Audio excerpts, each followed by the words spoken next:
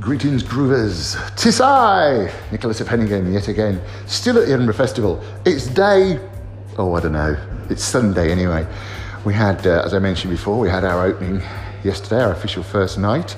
And as I mentioned last time, I didn't go home in spite of fatigue. I ended up going to the Brass Monkey, then I went to the Pleasance Courtyard, and then I went to Holyrood 9A, I think it's called, a pub, which is not far from the digs where I'm staying at the moment. And I was struck by a number of things, apart from the Brass Monkey where I'd put myself into a little corner. Almost everywhere else, because I was sharing benches, it's very busy. Edinburgh is this weekend, very busy.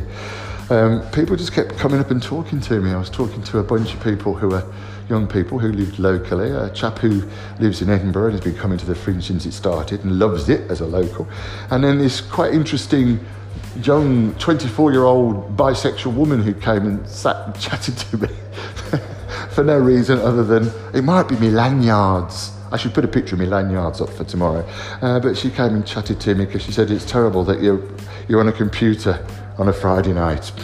So all in all, a very interesting few hours. The show went well today. There were about 40 people in, which is not bad considering we haven't done any extra flying. And again, a very positive reaction. I'm going to chop some videos together. I've started to talk to people and I'm recording them, and we're going to try and do a little promotional video.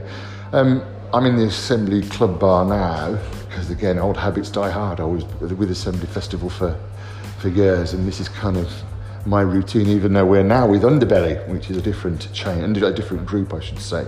I've got some cards for the Underbelly sort of private club, which is called the Abattoir, so we should probably check that out soon.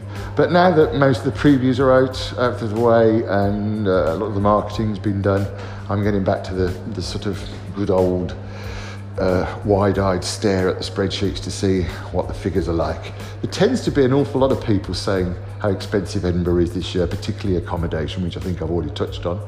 But I'm going to hopefully see a few shows as well. In fact, I did see one today.